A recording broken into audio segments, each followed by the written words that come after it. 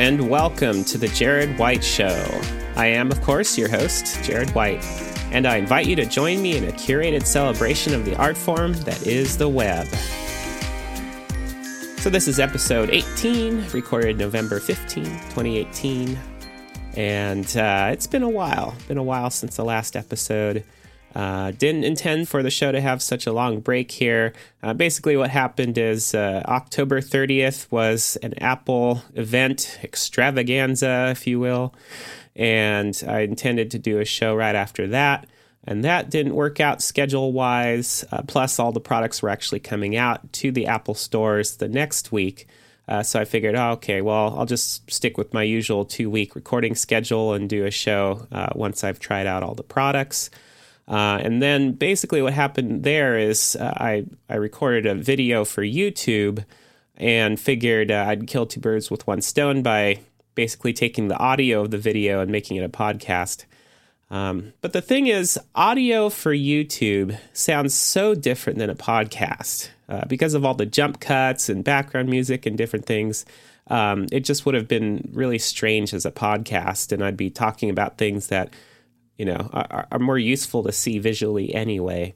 So then I thought, I'll record a separate podcast and talk about the video. But then it took so much time to actually edit the video and get it up online that the video didn't even come out until last Saturday. So at that point, I'm just like, what the heck? I'm just going to do an episode of the podcast as usual on a Thursday. So here we are on November 15th. So I feel bad that I have completely fallen behind on the recording schedule here, but I'll try to make up for it in future weeks coming ahead. So stay tuned. And if you are a new listener of the podcast, please visit jaredwhite.com/podcast, and you can subscribe there in your client of choice. And now, without further ado, on with the show. I'd like to go over a couple things I've actually posted in my new microblogging stint at jaredwhite.com. Yes, I've started up blogging every day and looking forward to continuing to do that. I think it's very hard to blog infrequently. I think either you should just give up and not have a blog, or if you have a blog, you should post pretty much every day, because just developing that habit of, even if it's just a paragraph, which is what I'm doing. That's why I call it microblogging. I'm just basically posting, 2 or 3 tweets worth of content once a day, and that feels really great. I follow a lot of other daily bloggers like that. Seth Godin is probably the best known in that camp. At any rate, so speaking of microblogging, some of the things I've posted on my site recently, I wanted to go over with you in a little bit more in depth here in the podcast. The first one being the midterm elections here in the United States. They came and they went, and I don't really want to talk about, the politics per se of the election. What I really want to talk about is the optics, the punditry surrounding the election. Because I think it's become clear now, as votes have been tallied, and that's actually still ongoing in some cases. The initial reporting, like on election night, was really misleading. It was really not clear what was actually going on, and people were basically making up opinions before all the facts were known. Originally the Democrats were hoping for a blue wave. They were hoping to capture the House and maybe even the Senate. And they wanted to, really, really have a good turnout that shows that a significant percentage of the U.S. population is not on board with the Trump agenda.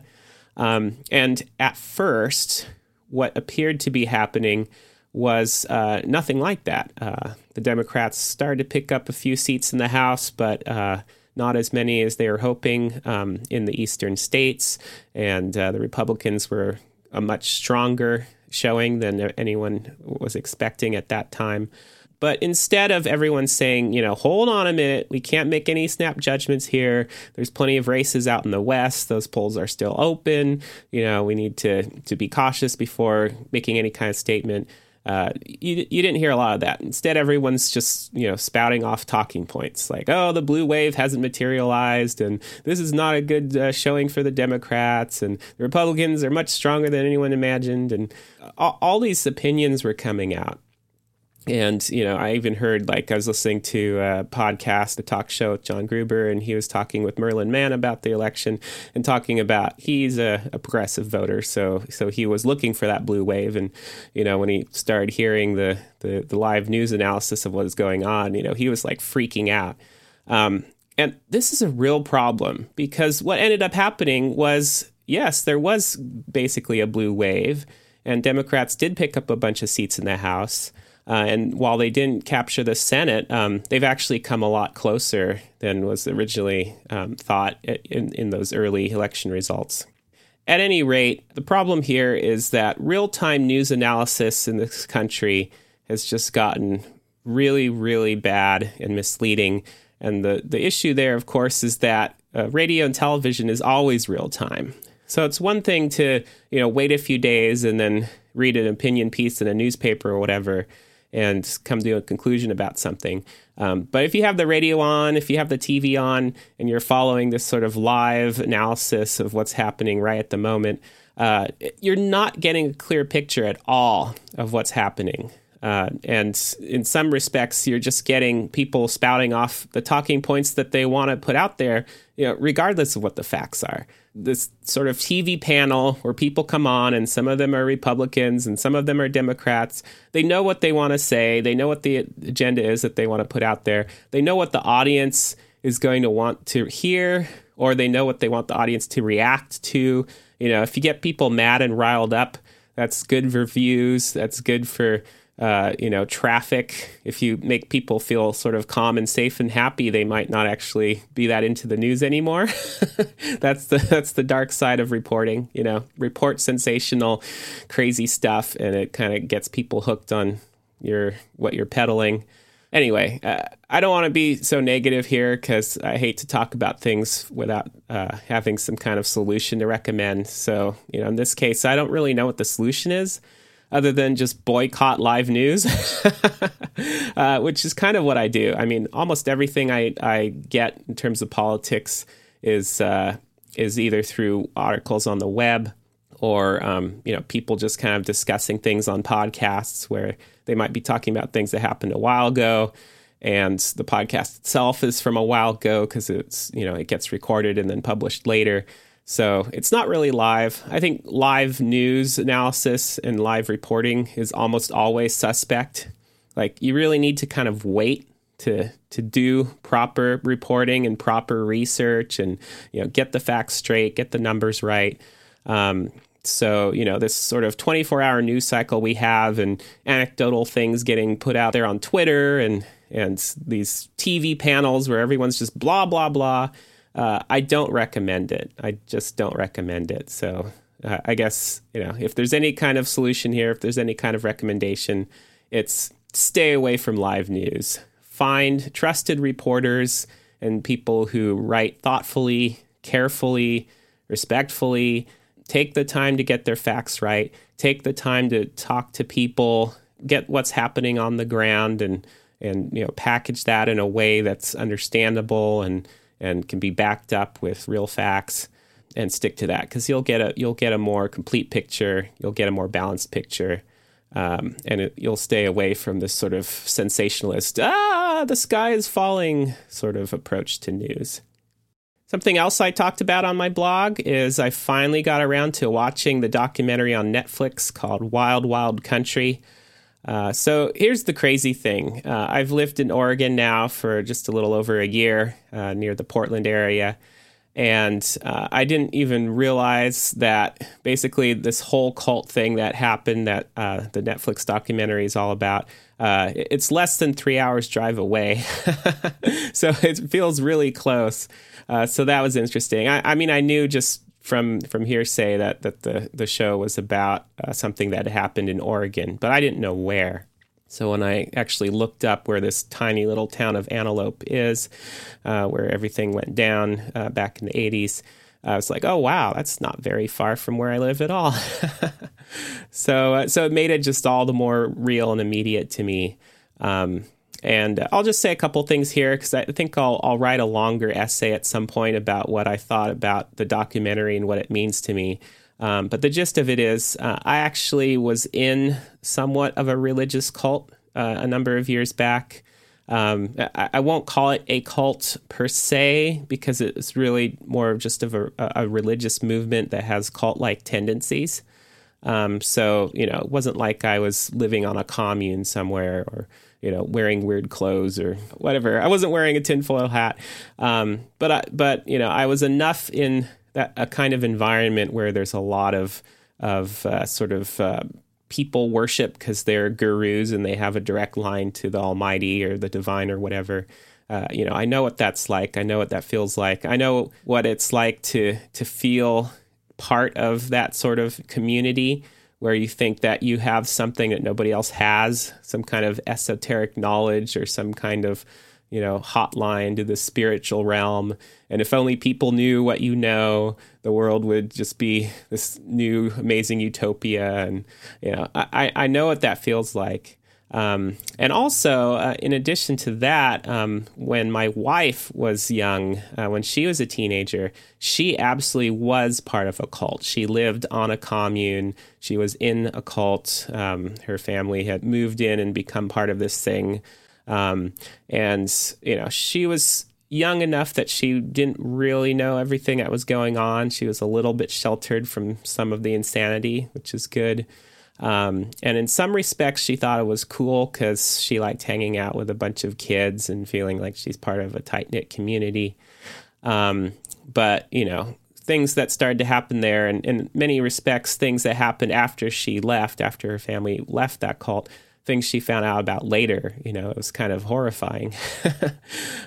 So she has this experience as well. So, I think for a lot of people watching Wild Wild Country, it's probably this experience where they're like, oh my gosh, it's so crazy, and it's entertaining and it's fascinating. But then you go back to your normal life and that's that. But for me, watching this, it really hit home. I could imagine living in this situation, being amongst these people.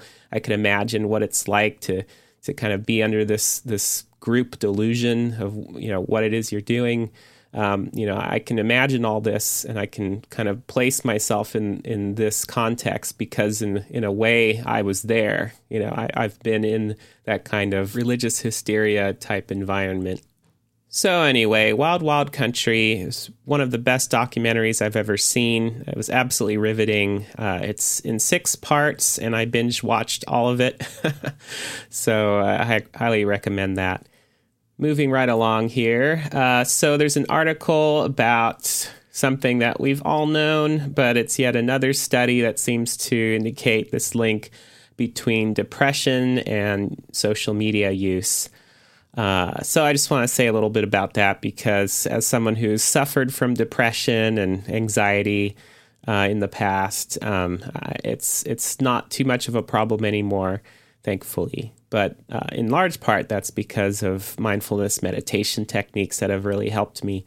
Generally speaking, on a daily basis, I can use social media up to a point, and I don't feel like it's causing me a big problem mentally. But I know it can be a problem. I absolutely know that. I've experienced that. I think the hard part about finding correlation or causation and determining the difference between the two is, it can really be the subtle thing. So, perhaps if you're someone who's naturally prone to depression, using social media will just simply exacerbate that. So, is the social media causing the depression, or is the depression basically coming out more to the forefront because of your use of social media? That's where the question is. But I think there's no doubt at this point that, generally speaking, if you're someone that's on social media all the time and more or less addicted to it, you're going to be much more susceptible to problems with depression and anxiety compared to if you aren't. So what's something you can do? So something you can do is not what some people think is the answer here, which is just leave social media behind cold turkey. I think that's pretty unreasonable to expect a lot of people will do that. And in some cases, there are benefits to social media. Like I like going on Reddit and seeing wacky pictures and animations of cats, doing weird things and all the sort of funny internet culture stuff. Like I really enjoy that. That actually, for the most part, will bring a smile to my face rather than be upsetting. So, not all social media is created equal. You really have to decide, what is it you want? What is it you're looking for? How is it helping you in your life? One of the reasons I don't really use Facebook at all these days is simply because I don't feel like the Facebook news feed format is healthy. It's not necessarily that I think the idea of something like Facebook is bad, but I think the way Facebook has implemented that idea is poor. Like Facebook just hasn't invented anything new or interesting regarding the news feed in years. There's no innovation there. It's an aging product at this point. I don't like Facebook, the company. I begrudgingly use Instagram because of that. I think Instagram's actually a really nice product. But, the fact that Facebook's the parent company makes it a little bit regarding using that. I think you just have to decide what you're on there for. So, speaking of Instagram, that's also a place where, the sort of fear of missing out and social comparisons can cause issues of depression for people. But I don't subscribe to those sorts of channels, generally speaking. I subscribe to mainly travel photography type accounts. And, there it's fun because I like to see places around, the Pacific Northwest. I recently subscribed to the hashtag Windy City, so I get some cool photos of Chicago. I really want to go to Chicago someday soon, and so I get to have a taste of that. Probably if I was on Instagram, looking at a bunch of, dudes working out with buff bodies, and then I looked at my own body and I'm like, I have a pudgy dad bod, then that would be depressing. But, that's not what I'm doing. I'm choosing to follow accounts. I'm choosing to follow hashtags that make me happy. So in that sense, Instagram, for the most part, makes me happy. Same with Twitter. I'm at the point now where I just ruthlessly unfollow anyone that's annoying me. So, if I see a tweet from somebody and I just think it's annoying or dumb or ridiculous, I'll just unfollow them. I don't feel guilty about that. Life's too short to just read a bunch of stuff that, you don't like. I'm not necessarily saying you have to agree with everything. I think it's healthy to have, a little bit of insight into things that where you might not agree with it, but it's useful to think about those ideas. But if it's just flat out annoying you, get rid of it. You're not obligated to follow anybody. And that even goes for Facebook. If you have friends on Facebook and they're always posting things you don't like, you can just mute them. They don't know that you're not friends with them anymore, but you just won't see what they post. You have to curate your social media experience. That's the bottom line here. And I think, the more people figure out how to do that, and social media companies need to do a way better job of making that easier. But at any rate, as you figure out how to curate, what you're following, what you're looking at, why you're looking at that, and then tools on the platform level, like Apple's new screen time features in iOS 12, that can be helpful as well. If you want, you can limit your usage. So you can say, I really only want to be able to use social media apps for, say, 30 minutes a day. And then lock me out. I don't want to be my own worst enemy here. I need some help to get my usage down here. So I think tools like that can be really helpful. Once again, I think there's a link between social media and depression, but I think that link is only really there if you're not being proactive. If you're being proactive about your usage, if you're curating your experience, then I think social media is, at worst neutral, and at best is even enriching to your life. One last thing before we wrap up this episode. This is a sponsored episode by me. So I'm the sponsor. And I just want to let you know that Posture is a product I've been working on for a while now. It's a news feed reader, so you can subscribe to websites basically and, get all the latest posts that they publish there. But it does a lot of things in a little bit of a different way than other news readers out there. If you've played around with RSS feeds in the past and kind of got burnt out with the way those feeds got presented, and it was just like information overload and a bunch of other problems, I think you may really like Posture. It makes reading news through website feeds feel much more like the best that social media has to offer in terms of the user experience, in terms of the design. So here's what you can do. Go to posture.news. That's the address, posture.news, and sign up for the private beta. I'll get a user account set up for you right away, and you can try it out. It's totally free right now. You don't have to pay a dime. Just check it out. Let me know. Give me your feedback, how it's working out for you. And at some point soon, it will come out of beta, and there will be a paid plan. But the free plan you can still use to subscribe to a few sites and get your usage out of that. So you have nothing to lose. Just go to posture.news. Hey, it rhymes. And check that out if you are at all interested in keeping up with websites, blogs, etc. Reading those articles as a daily routine. I've been using Posture, obviously, because I've made it for a number of months now.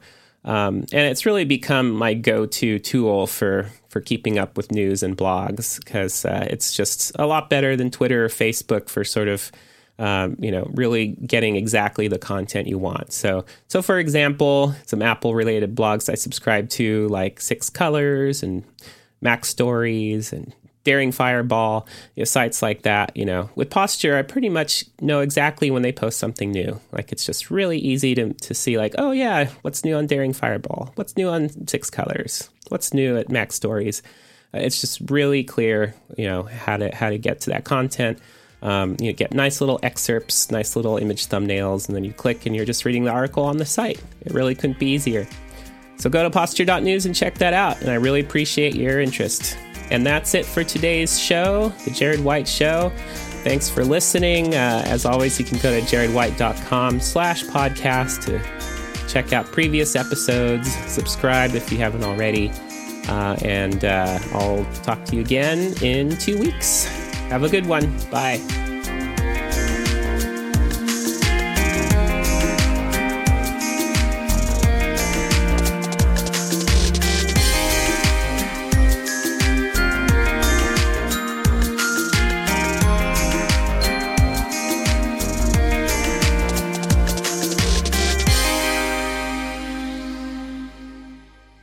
Jared White Show, Jared White Show.